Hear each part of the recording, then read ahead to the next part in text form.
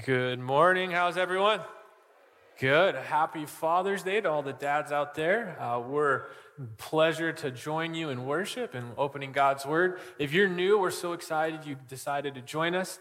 We have a gift for you out in the courtyard. Love to answer any questions you might have about connecting to our church. If you've noticed, the campus and the stage is decorated, which means VBS starts tomorrow. So we're excited about that. And just to give you, an idea, over 400 kids will be here, and we're going to teach God's Word, and we're going to sing to Jesus. And, sometimes that means there's certain kids whose parents use VBS like daycare, and it's their 8th VBS. Well, praise God, they get to hear God's Word 8 times, right? And so we're okay with that. We're excited about that. We recognize that some kids might come to know Christ, some might not, but our goal is to water and plant seeds and trust the Lord for the growth. And so I'm going to pray for the over 170 volunteers we're going to have. We're going to pray that God would give them patience and kindness, that they would be able to have strength to endure, that there'd be lots of fun. So we're going to pray for that, and then we're going to go right into our text. So if you join me in prayer, please. Dear Jesus, we're thankful for all the kids you're bringing. We pray that we would steward that trust well. We would teach the Bible faithfully. We would uphold Christ. We would tell them about your son Jesus. We would tell them about the forgiveness of sins, the eternal life with the Father. Tell them of heaven. We would tell them about sin and tell them about Satan and hell and all of the things that they might know who you are and the great work you've done.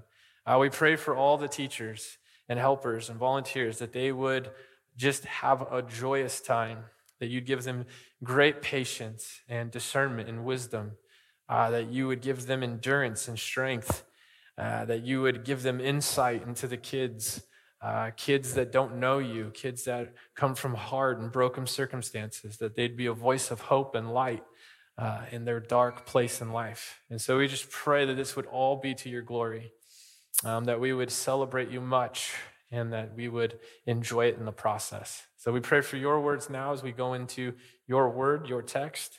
I pray you would speak boldly and powerfully through me to your glory. Pray that the church would be equipped to love you more. And we love you and we praise you. In Jesus' name we pray. Amen. So I know it seems like this is a kind of a theme we're hearing, but I think it's just true, and it's true so we acknowledge it, is the world seems to be getting crazier and crazier, doesn't it? And it's unlike, I think, anything I've seen, at least in my lifetime. But I'm really old, so that's kind of saying a lot. But you think through it, like, it's crazy in the government. It's crazy in California. It's crazy in the schools. It's crazy at baseball games.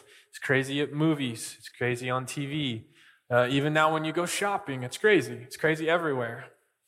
And so I think what makes this uniquely different is that there's been a little bit of a shift and at least in our culture. I think cultures throughout the world, throughout history, have faced a little bit of what we're going through in a different fashion.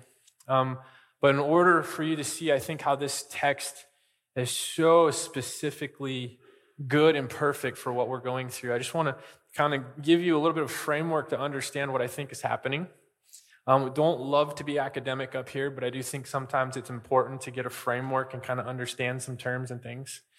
And so I think, for probably the past 20 years, we lived in what would be called a postmodern society. What that just means is anything goes. And with anything goes, it was relatively, you do your thing, I do my thing. I don't care if you're right, I'm right, you're right, we're all right. And so you could be a Christian, you could believe God's word, you could believe marriage was between a man and a woman, and no one really cared, right? Because all truth was equal and everybody was right. Does that make sense? Kind of where we were?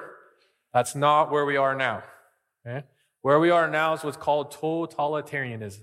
Okay? That's a big fancy word, but we're going to read a definition. I just want you to kind of understand where we're at. It says totalitarianism is a form of government that attempts to assert total control over the lives of its citizens.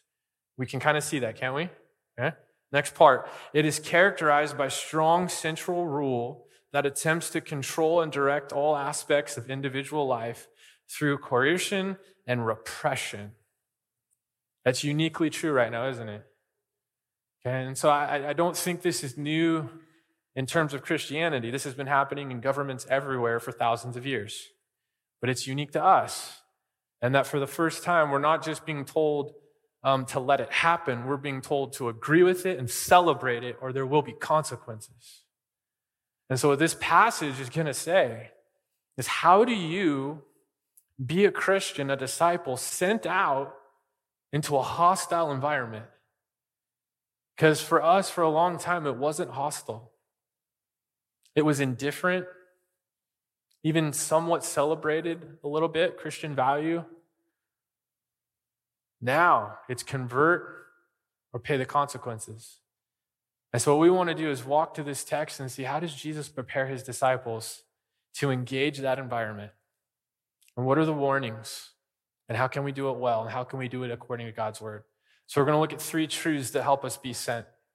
To be wise, to not fear man, and to fear Christ. So the first one, to be wise. This is very important because when you're in a hostile environment, you're typically going to be unwise because you're going to be overly emotional and not very rational. We operate out of fear, anger, loneliness, anxiety, vengeance. As you guys remember, living through COVID, there was all of this emotion because things were being stripped from us. And so as all this emotion rose up to the top, there was this potential to act unchristian and ungodly and unbiblical. And so what Jesus does here is he warns them, it's going to be very hard. You need to be wise. The first thing he does to help them be wise, I think, comes from the verse before, and it comes at the very end. What we're working through is bookended by one truth communicated in 2 ways. Okay, so first thing you see, verse 16, be wise because you're being sent out into the wolves. Wise as serpents and innocent as doves. So where does wisdom start? Wisdom comes here, I think, starts here, beginning fear the Lord, right? Proverbs. But look at verse 15. It says, truly I say to you, it will be more bearable on the day of judgment for the land of Sodom and Gomorrah than for that town. So he says, remember, because back in last week's sermon, we're talking about, he's like, hey, go door to door, tell them about the good news of the kingdom, share the gospel. The people who reject you, it's going to be more bearable for Sodom and Gomorrah than what's going to happen to them. So he's speaking of judgment, he's speaking of hell, he's speaking of being denied by Christ before the Father. Go at 33. This is why I'm saying it's bookend. It says, but whoever denies me before men, I also will deny before my Father who is in heaven. Okay, why does wisdom start there? Wisdom starts there because when you're persecuted, hated, when you're being forced to choose between the things you love, when the things you love are being stripped away from you, our natural tendency is to lash out in anger, either passively or aggressively. And what he does is he anchors them in the calming truth, God will take care of the evil. God will avenge the things that are done. Later on, he'll say in this passage in verse 26, have no fear, for everything that is covered will be revealed. Everything that happened to you will be revealed and be judged. So Jesus is affirming in their heart, the injustice, let it go. Christ will make all things right. Look at Jude 7 and 8. It says this, just as Sodom and Gomorrah and the surrounding cities, which likewise indulged in sexual immorality and pursued unnatural desire, served as an example by undergoing a punishment of eternal fire. I don't know how you think hell isn't eternal or real or forever when you see that. Side note, okay? Verse 8, yet in like manner, these people also, relying on their dreams, defile the flesh, reject authority, and blaspheme the glorious ones. So it's making a parallel. The people who reject Christ are worthy of judgment just as much as the evil acts committed in Sodom and Gomorrah. Evil is not just an act on the outside, it's an act and volition of the heart against God. You've denied Christ in public. you will not be affirmed before the Father by Christ. Okay? So he's drawing this out. There is judgment. It will be revealed. Therefore, you do not need to worry. Be wise as serpents. And so when things are being taken away from you, when maybe you're not allowed to have a business license because you won't celebrate a certain month, you won't adhere to certain values, or you're not allowed to have medical care given to you, or someone slanders you online. So whatever that is, that emotion is going to rage inside of you and want to get even. He's saying, be wise. And then what's the second part of this? Be innocent as a dove. What is he getting at? Do not allow your character to be corrupted by their actions. See, here's the thing. If we respond with vile, angry, disdain, and slander in the same way they are, we're doing exactly what they're doing, but just under the name of Jesus. We're not different. We're not disciples. We're not children of God. We're pagans using Christ's name. He's saying, be innocent as doves. See, what we have to understand is in suffering, we have a tremendous opportunity to witness and evangelize the lost. There is no more powerful witnessing tool than when you have no earthly reason to love Jesus, and yet you do. When you're being dragged out in the courts, in front of the governors, and out of the synagogues, and you're being flogged and hated and beaten, and they tell you just renounce Christ, and you will not renounce Christ. There's nothing more powerful than that. But when you come back in slander and hate and evil and gossip and malice, you're just doing what they're doing. See, we have to wonder and think through sometimes you might be the closest picture of Jesus that they ever see.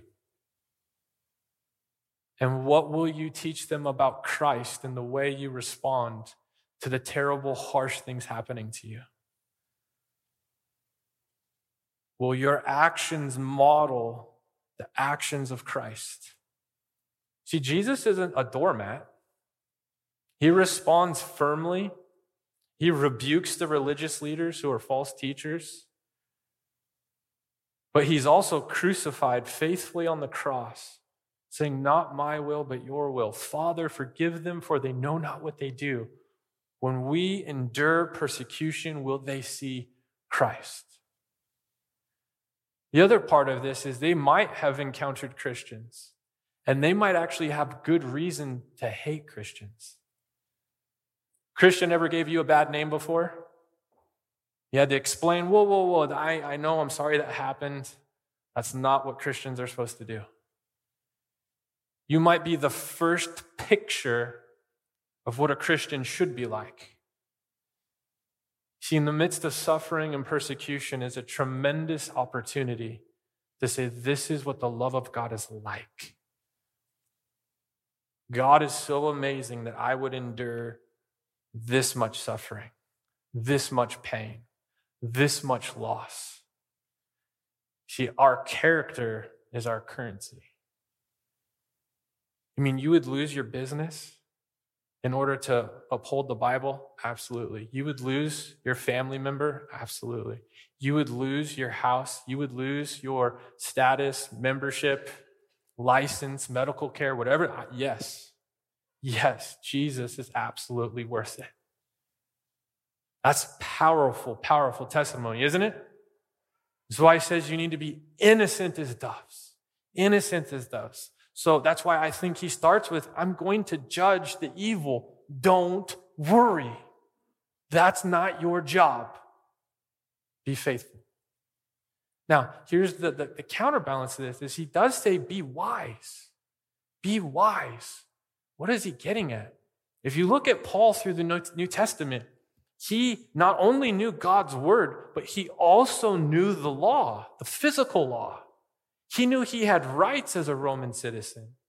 And he knew when he would exercise them and when he wouldn't exercise them, and when it benefited his ability to share the gospel with people. He was thrown in prison in Philippi and starts the first church. He didn't exercise his right as a Roman citizen. Later on, you'll see, he says, hey, I'm a Roman citizen. I deserve a trial. I want to talk to the governor. See, he works within his freedoms and rights to keep sharing the gospel while not ruining his character. He's sharing with the guards in prison. His rights are being violated. He's done nothing wrong, and he's using that opportunity to share Christ. You can't share Christ as a madman. Like, oh yeah, I wish I was you, angry, bitter, and delusional. Sounds amazing. Right? That's most Mondays for me, so I don't need Jesus. That's very simple. Wait, you're singing after you just got flogged and beaten? That's weird. Tell me more about that. Why would you do that? See, your character is your currency. Persecution is your opportunity. That's why the church historically grows during persecution, because people get to see a love for Christ that outweighs anything they've ever seen, anything they've ever known. It's our tremendous opportunity. And so to be wise, know your Bibles. I want you to see that you're going to get attacked from all angles. You look through this list, it's pretty rounded out. It says the courts, the synagogues, the Gentiles, the governors, fathers, children, brothers. And then later on it says they will all. That's everybody. He's warning you. There's going to be all kinds of people. And you're going to be tempted to be angry and mean and want vengeance. He says, be wise. Be wise. Be smart. Know what God's word actually says. There's going to be false teachers. There's going to be false teachers, and they're going to try to take you away from the word of God. They're going to appeal to your emotion. They're going to try to get you to take away what God said and act contrary. That's why he says in this next part, point 2, do not fear man. Do not fear man. The temptation is going to be to use the things you care about to tell you that Christ shouldn't be taken seriously. God's word shouldn't be taken seriously. And they're going to leverage those relationships, whether it's through influence or family, and try to get you to change your love for Christ. I want you to look through this. Verse 19 says, do not be anxious. Look at verse 26. Have no fear. Look at verse 28. Do not fear. He's saying, don't fear. Don't fear. All they can do is bring harm on this earth. They cannot send you to hell. That's a pretty big deal, don't you think? Saying the fear must be placed in the one who controls all things, the bigger picture.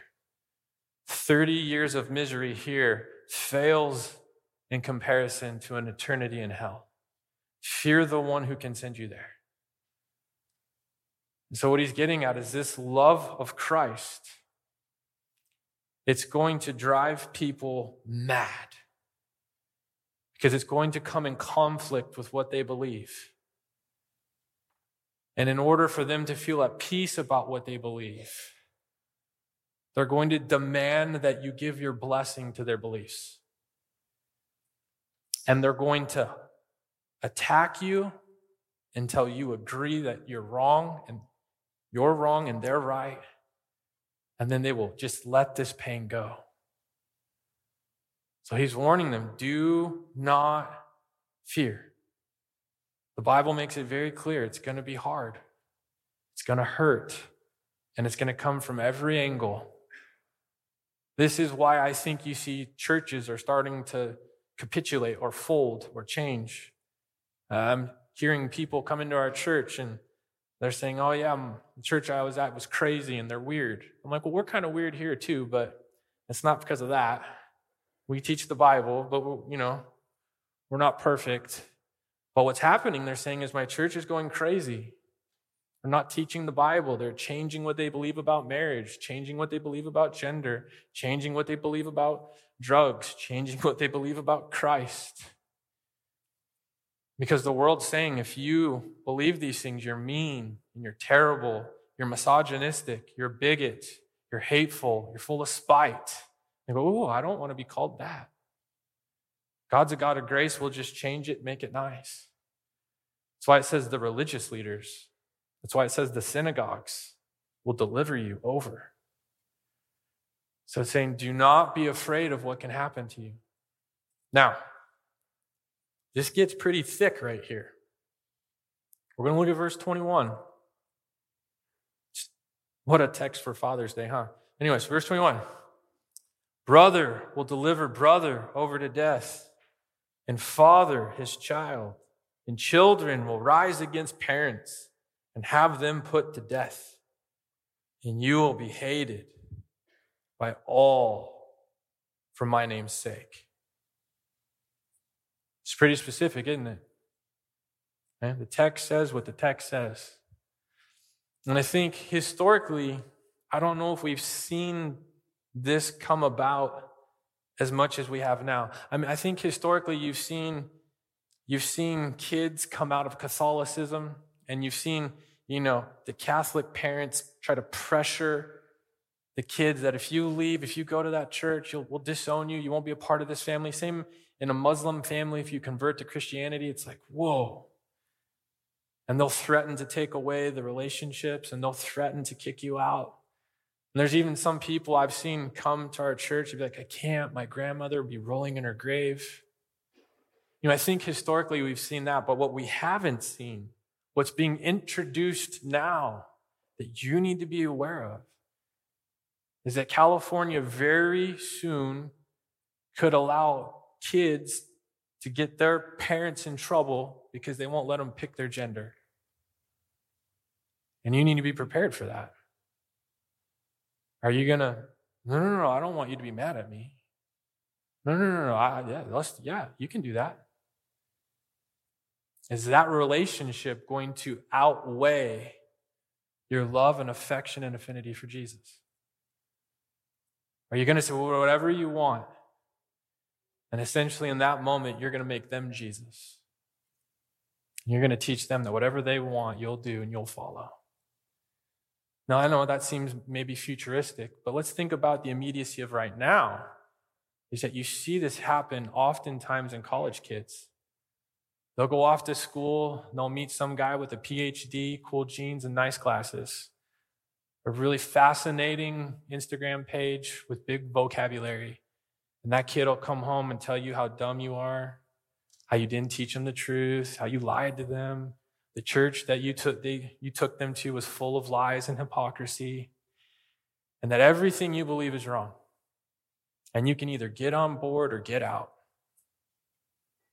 And sadly, parents are following.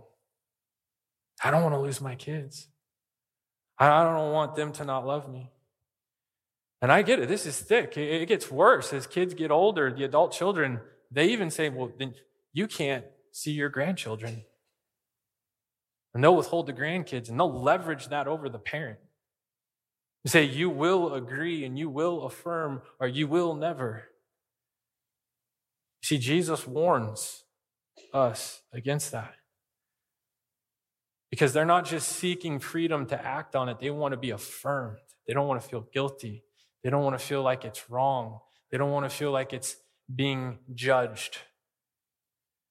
And so as a parent, you have to be ready for that moment. What if my kid did that? Will I stand on the word of God? Will I acknowledge him before my own children? That's what he's getting at. Verse 32, everyone who acknowledges me before men, I will also acknowledge before my Father. See, there's no passive Christianity in this. Look at verse 27. It says, what I tell you in the dark, say in the light. And what you hear whispered, proclaim on the housetops. There's no passivity in that passage, is there? Preach the gospel from the rooftops. Declare me before men. Your kids will hate you. Your brother and sister will hate you. The governors will hate you. The synagogues will hate you. But verse 20, For it is not you who speak, but the Spirit of your Father speaking through you, saying, don't be scared. Don't be scared. God's giving you a helper, the Holy Spirit. See, we have to be prepared for those moments. And in the same way, as a child, your parents might go crazy. Mom might get cancer and just totally turn her back on God. Are you willing to say, no, God is good? And say, you can't believe that and come to my house? Where will you stand in the midst of that? This is why it's saying you have to be wise.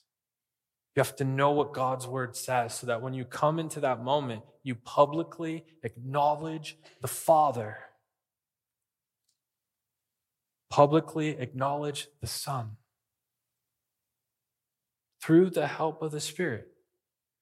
See, these are hard things that we have to think through. What if I were to have family relationships challenged? What if I were to lose my business? What if I were to get kicked out of my country? These are things other nations have had to deal with long before us, true? And the Christians either decide that they are Christians no matter what is going on around them, no matter what the cost, or they capitulate. They change. They say, I'd rather have my family. Here's the reality you have to understand. Your kids didn't die on the cross for your sins.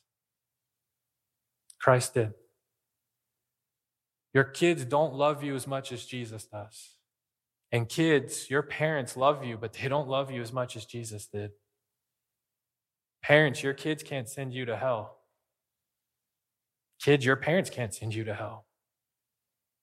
This is why Christ is of the highest value. But it's also important that you see, look how the verses come together. Look at verse 26. It says, have no fear. Look at verse 29. Are not 2 sparrows sold for a penny, and not one of them will fall to the ground apart from your Father? But even the hairs on your head are all numbered. Fear not. You are of more value than many sparrows. He's saying, I value you. I love you. I care about you. I'm going to save you from the wrath of God, that you might spend eternity with my Father in heaven with me. He loves you more completely than any government, family member, friend, or spouse could ever love you. This is why he demands the highest love. It's why he's worthy of the highest love. That's why we must be wise, that when our love for him is challenged, that we always pick him. We always pick him. And he says, my Spirit will be there to help you, so fear not. Then whom should we fear? Fear Jesus. You fear Jesus. See, there's a healthy amount of fear. That's good, especially when you know the one you're fearing loves you. He knows every hair on your head. He knows who you are completely and perfectly. He knows everything about you. Healthy fear is why your house doesn't get burned down when you're gone and your kids are left alone. And it's not a fear that you're going to punch them and kick them. It's a fear that you're going to be disappointed and anger, and it's going to bring strife and harm to the relationship that they value and care about. It's a healthy fear. I don't want to sin against my Father. I don't want to sin against the King, my Savior, the Creator. I don't want to sin against him. I love him. See, the other part of this is we can't just preach passages that God is love. He is. He's also holy. He's also a judge. And Jesus also talks about himself in other ways. So we can't just think of hippie Jesus with his long hair and flowing sash and just people singing Kumbaya walking by the beachside, right? Beautiful picture, I know. But Revelation 1:13 through 18 still exists. Let's read it. It says, and in the midst of the lampstands, one like the Son of Man, clothed with a long robe and with a golden sash around his chest. The hairs of his head were white, like white wool, like snow. His eyes were like a flame of fire. Just right there is scary, isn't it? Yeah, let's keep going. 15. His feet were like burnished bronze, refined in a furnace, and his voice was like the roar of many waters. In his right hand he held 7 stars. From his mouth came a sharp 2-edged sword, and his face was like the sun shining in full strength. When I saw him, I fell at his feet as though dead, but he laid his right hand on me, saying, "Fear not. I am the first and the last, the living one. I died, and behold, I am alive forevermore, and I have the keys to death and Hades." Who do you fear? You fear the one who holds the keys. But as the Christian, he says, fear not. Fear not. Why? Because he loves you. He died for you. You have great value to him, not because you earned it or deserved it, because he chose to love you out of his goodness and his kindness. This is why it's saying, be wise, Christian. What the world's going to try to do to you is say, you cannot disagree with me and love me. To disagree with me is to hate me. Therefore, you hate me because you think what I'm doing is wrong. Now, let's just think about that. Be wise. If friendship means agreeing with someone at 100% of the time, you have no friends, not even yourself. How often do you disagree with yourself? Happens to me all the time. I fight with myself. I'm driving, I'm like, no, yes, right? Like, it's impossible. You never agree with anyone 100% of the time, not even yourself. It's an impossible line to hold. That's why they want to confuse you. Well, then you don't love me. Well, you're mean. Well, you hate me. What? When did disagreeing with you become hateful? Oh, you want to feel good about your decisions. Sounds like you're the one who's being unloving. You want me to change my belief in Christ to make you feel better about your sin. Who's the unloving one now? Be wise. Be wise. And fear not, but fear Christ. Fear Christ in the sense that judgment is coming. It's coming for Sodom and Gomorrah, the evil acts, but it's also coming for the rejection of Jesus.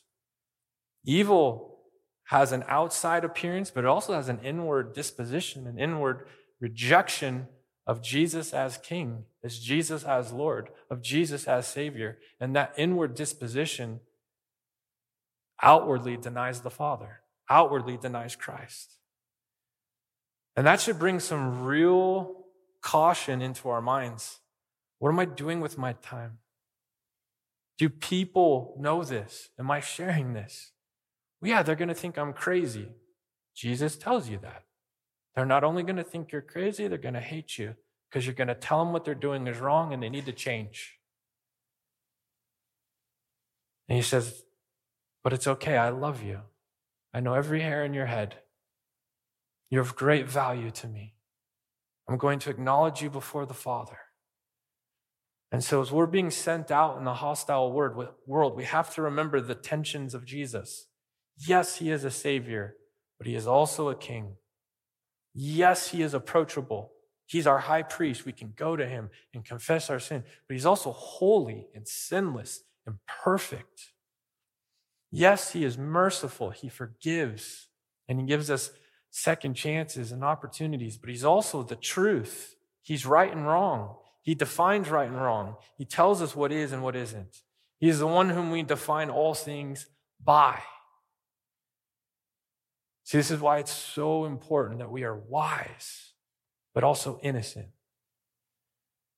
Because as our Christianity gets attacked, it's natural to be angry and to feel helpless and hopeless. But he says, be innocent as a dove. Be innocent as a dove. Don't take vengeance out. Don't be my sword. He has his own sword. He will bring the justice. Trust him. The Spirit will guide you and help you. What you need to do is to be faithful. What you need to do is look in your hard circumstances and saying, when people see how I'm acting, could they read the Gospels and see where it matches? Could they see where you're going, Father, forgive them, for they know not what they're doing? Can they see you praying for your enemies? Can they see you loving those who hate you? Can they see you acting in patience and gentleness and kindness and self-control? Can they see pictures of Christ in your persecution and suffering? See, persecution and suffering aren't an accident or a consequence of Christianity. They're the plan within Christianity. It's how the church gets started, persecution. It's how our sins get forgiven. It's through the hatred and conflict of the world against Christ. So he's preparing his disciples to be sent out into this hostility. And he tells them over and over again, fear not, fear not, fear not, be anxious not. The Spirit of the Father is with you. I will acknowledge you before the Father. Therefore, be at peace, be calm, and go. That is the God we serve, and that is the God we love. He is with us, he loves us, and we are not to be afraid, even though it is to be hard. Okay, some questions for us to think through. How can you remain wise during chaotic and hard times? This is going to be when the rubber meets the road. Is when something gets stripped from you, taken from you. Do you have the ability to answer in calmness, to be wise? Or do you just flip out like they flip out and you look no different than they look? 2, how can you prepare yourself for the harsh treatment that can come from being a Christian? 1, you can know it's coming. Don't be shocked. Don't be shocked when you don't get invited. Don't be shocked when someone calls on your business and says, why aren't you supporting this? Why aren't you waving this flag? Why haven't you made this choice? Don't be shocked when maybe you don't get invited somewhere, when you're turned away for a treatment or a privilege because they know you don't believe in what they're doing, that you follow the Bible. How can you prepare your heart for that rejection? And 3, if a family member threatened to not fellowship with you over a belief you hold or that comes from the Bible, how would you handle it? And again, it says, don't think of the member of your family you don't like. Think of the one you do like.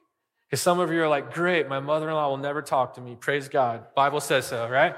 No. The one you actually want to keep the relationship with, what would you do? How can you stand firm but not come in anger, not come in vengeance, not come in fear and insecurity? How can you say, I absolutely love you, but I will not change what I believe the Bible says clearly? And I'm sorry that you think that's unloving, but I do love you. I do care about you. I care about you deeply. I want you to know Jesus. I want you to know the forgiveness of sins. I want heaven to be your home. I want you to be in heaven with me. I want you to know Jesus. How can you hold those tensions both firmly and tightly? Because if you are unprepared, your ability to have wisdom is very hard.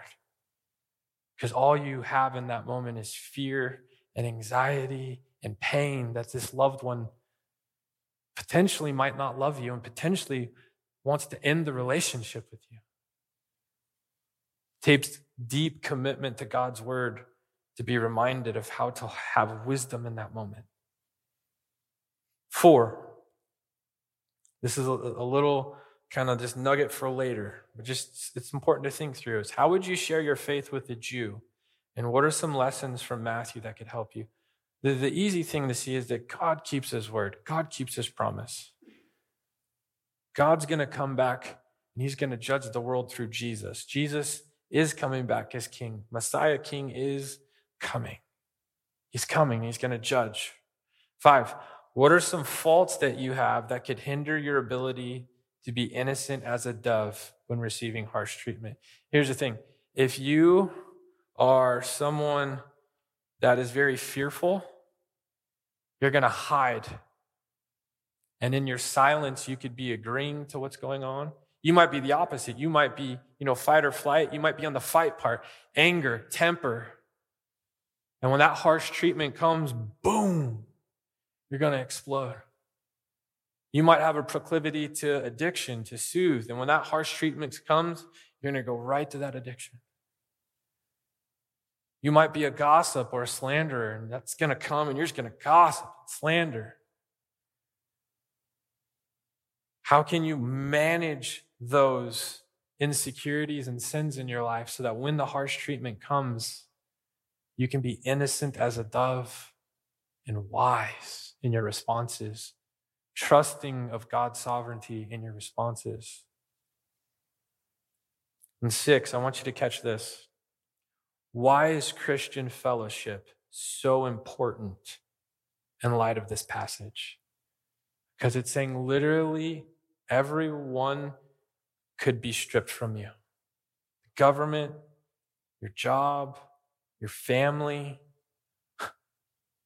the false Christians that you were a part of,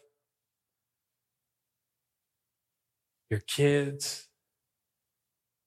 There needs to be Christians in your life that remind you that's not what the Bible says, that help you stay wise in your mind and not be unsober in your feelings and judgments, that remind you Christ died for you, Christ loves you, the Holy Spirit is there to help you. Jesus is going to acknowledge you before the Father. Heaven is your home. Your Christian family becomes very important because you very well could lose every other meaningful relationship that you care about because you hold Christ.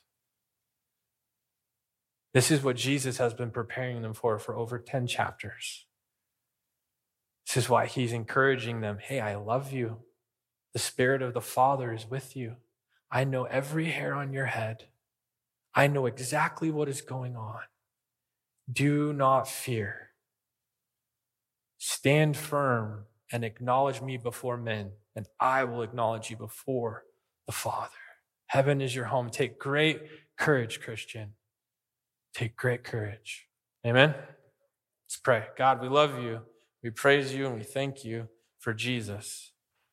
And we pray that we would stand firm, that when our faith is challenged, that we would not fear people, consequences. We would not fear losing the values of the world. But we would say, I stand for Christ no matter what the consequence.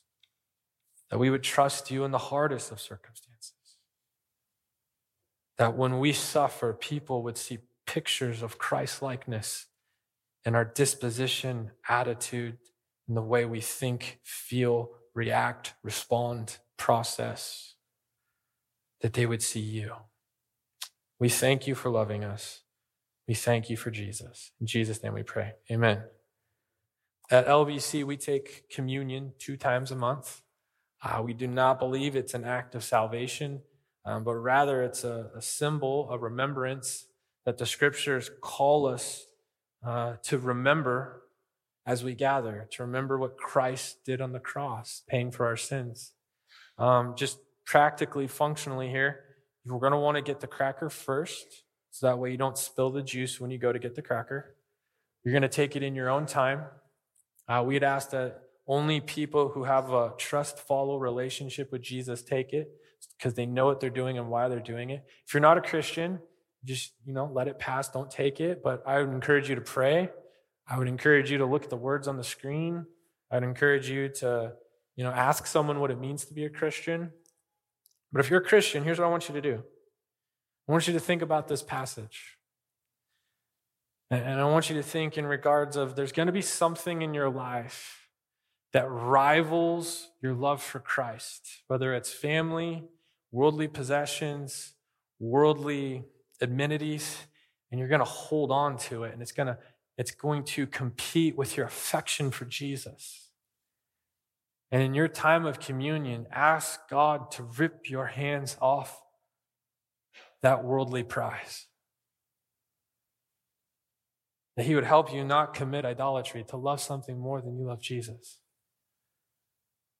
That you would be able to have the heart of Job, that the Lord gives and the Lord takes, and that you would bless him, meaning open-handed. If God takes that, if God allows that, you would trust him and love him.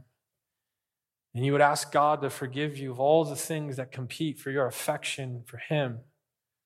And that God would help you love him far more than you love anything of this world. It's not that it's bad to love things in the world or it's bad to love family. It's bad to love anything more than you love Jesus. Because only Jesus died for your sin. Only Jesus created you. Only Jesus can allow you to spend eternity with him. Only Jesus is worthy of the highest love. And so you have an opportunity to take care of that in communion. Say, God, forgive me for these things. I love them more than you. And then what we do is we end in celebration through communion. We praise God that he's with us, that he loves us, that Christ will acknowledge us before the Father, that he is always with us, that he is faithful.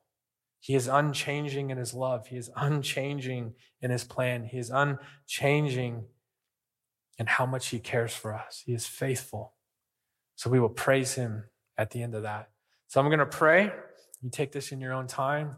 And then after a while, Eloy will lead us in a time of celebration for the work of Christ. Let's pray.